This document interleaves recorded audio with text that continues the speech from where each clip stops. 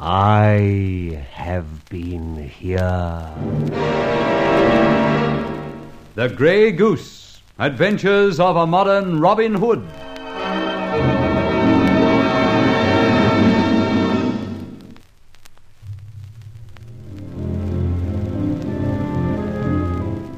Barbara Faversham, silly girl, answered in person an agony column advertisement and found herself a prisoner in Dean Hall. Clambering up the barred windows, I learned that the very esteemed Councillor Dean was demanding documents which came to her after her father's conviction. Through the barred window, I managed to suggest to Barbara that she acquiesce and pretend to lead the eminent Mr. Dean to where the documents were. In the meantime, Charlie Austin, my right hand, had abstracted the contents of Dean's wall safe. Well, I've been through the lot, Charlie, and glory be, I've got enough to hang Mr. Councillor Dean and his partners Bligh and Warner. No wonder they wanted Barbara's files. What do we do now? Charlie, old scout, I think we shall take a stroll through this very enchanting town, the council of which has the honour of having as one of its members no less than Mr. Harper Dean, crook, thief, and whatnot. Just as you say, Mr. Hicks. And don't let's forget 6 o'clock. We've got to get the signal at that there Dean Hall. We won't forget, Charlie. In the meantime, we promenade. We have a glimpse of various buildings, all undertaken, as you'll observe on the notice boards, by Warner and Bligh. Architects and builders, contractors, etc. Note that, Charlie. It's a very important factor.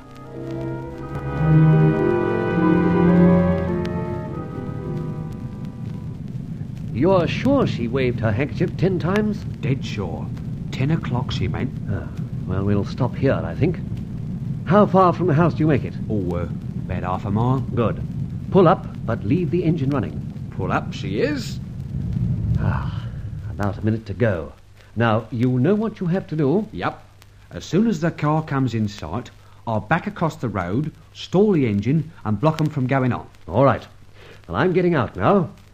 I'll walk up about 20 yards, keep in the shadows, and join you at 0 hour, eh? Now, that's the ticket. See you in a few minutes.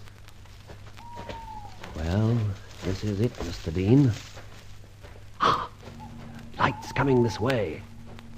The same big car, or I'm a Dutchman. Yes, the same. Now let's hope Charlie does his stuff. Obviously, he has. Here, what the devil do you think you're doing with that car? Oh, sorry, mate. Just trying to turn around and make my blighted engine stall. Give us a go and I'll get clear any moment. Well, get a move on. You've completely blocked the highway. Nothing can get past. Which, Mr. Dean, is a most fortuitous circumstance, as it gives me the pleasure of renewing our acquaintance. You? Didn't I find you in my shrubbery last evening? Indeed you did. We had a little converse, if I remember rightly, although you couldn't see me. I know your voice, though. You were going to call this morning at 10. Instead, I've waylaid you at 10 tonight. Then this is no accident. No. I'm glad you have Miss Faversham with you. Somehow, Mr. Dean, I think you're going to be sorry you kidnapped the lady. You are Miss Faversham, I take it? Yes, I'm Barbara Faversham. Who are you? Forgive this mask. It so happened to come to my ears that Mr. Dean, Mr. Harper Dean, was not, as it were, playing cricket, a thing I deplore. Thus my interference. What's all this twaddle about? And who are you? I, just a freelance buccaneer, highwayman, and what you will. Some people have referred to me as the Grey Goose. The Grey Goose. Silly, isn't it? However, Mr. Harper Dean, as I've said, the Grey Goose doesn't always steal. Sometimes he just butts in on somebody else's behalf. This is one of those occasions. All right. Now for a little action. Charlie! Here, Mr. Hicks. You will drive Mr. Dean's car. You know where. Miss Faversham, you can drive? Yes, of course. You will, in that case, have 2 passengers in this car, Mr. Dean and myself. You'll drive to an address I've written on this paper. Please get started. Charlie, off you go. Righty-ho. Now you, Miss Faversham. Please start.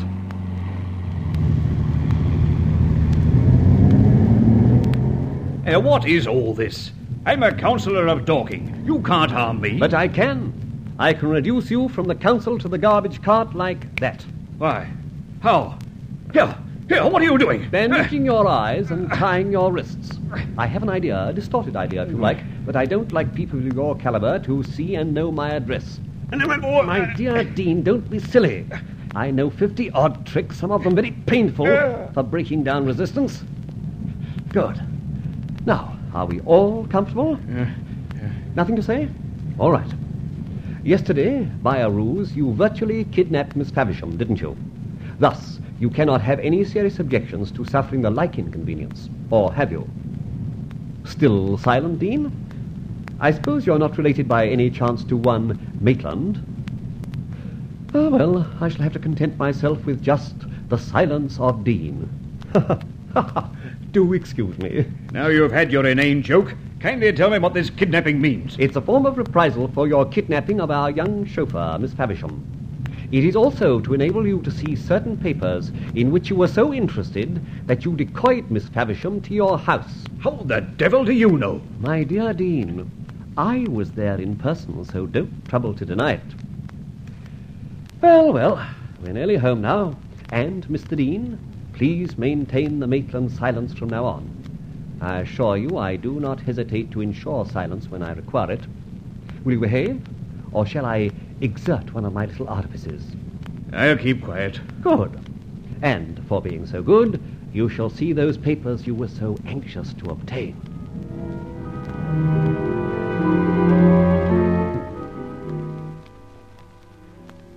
Sorry to keep you waiting, Dean, but we've had a bit of searching to do.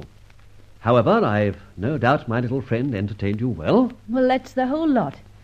I've read the deed of partnership between my father and Mr. Dean, in which they agreed to finance a contracting firm called Warner and Bly. To put the matter in a nutshell, you, Dean, are now a big bug on the Dorking County Council, and you're afraid that a partnership with a convicted man, now serving a sentence, will prejudice your standing. And in order to lay hands on this document and destroy it, you kidnapped the lady and subjected her to insult and whatnot. I realize I could have gone about the matter in another way.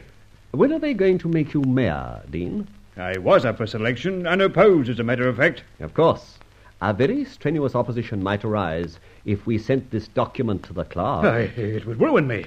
Look, let's talk this over like men. Take that damn mask off your face. I always flatter myself it suits me. But don't worry. After tonight's bargain is concluded, you will go your way, and I shall go mine. If ever we meet, you'll not recognize me, and I certainly will be too fussy to recognize you. You mentioned a bargain. I did. Have you a checkbook with you? Oh, blackmail. Yes, more or less. In exchange for this deed you are so anxious to possess, you'll write a cheque for £2,000. £2,000? Made out to the Dorking Orphanage. Do you agree to the exchange, Miss Faversham? Under the circumstances, yes. Ready, Dean? All right. Give me a pen. Ready to hand.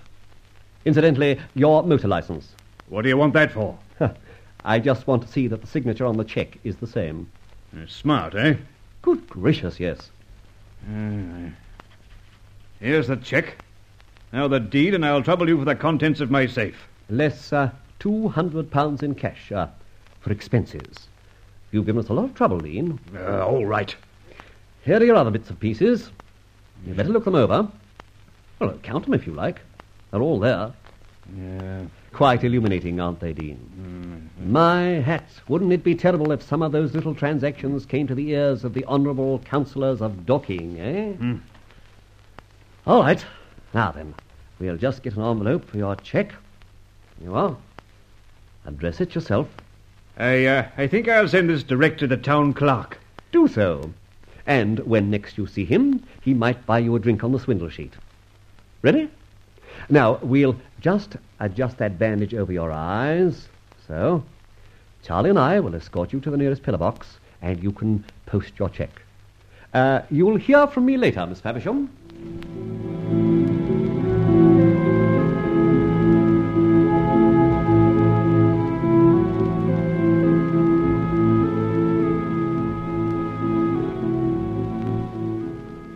Have we done wisely, Rowley, in letting him have that deed? Yes, my dear.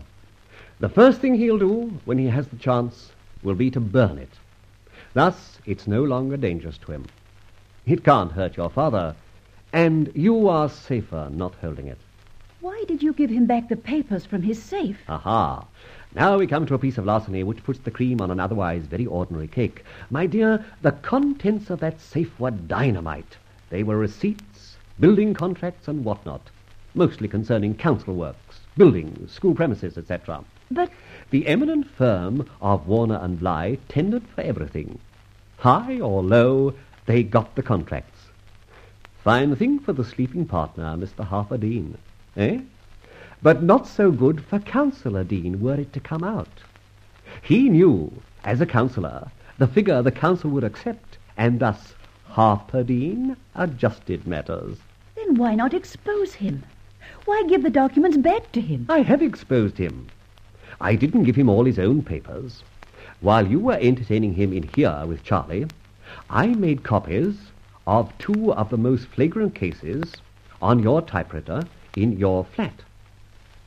These copies I poked into his package, all the papers from his safe which I've just given him, and I kept back the originals.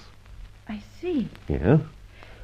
You're going to send them to the council. No, Barbara, my dear, I'm not going to send them to the council. They've been sent to the council, and it was he who sent them. I slipped them into the envelope with the cheque. He posted it himself. I watched him do it.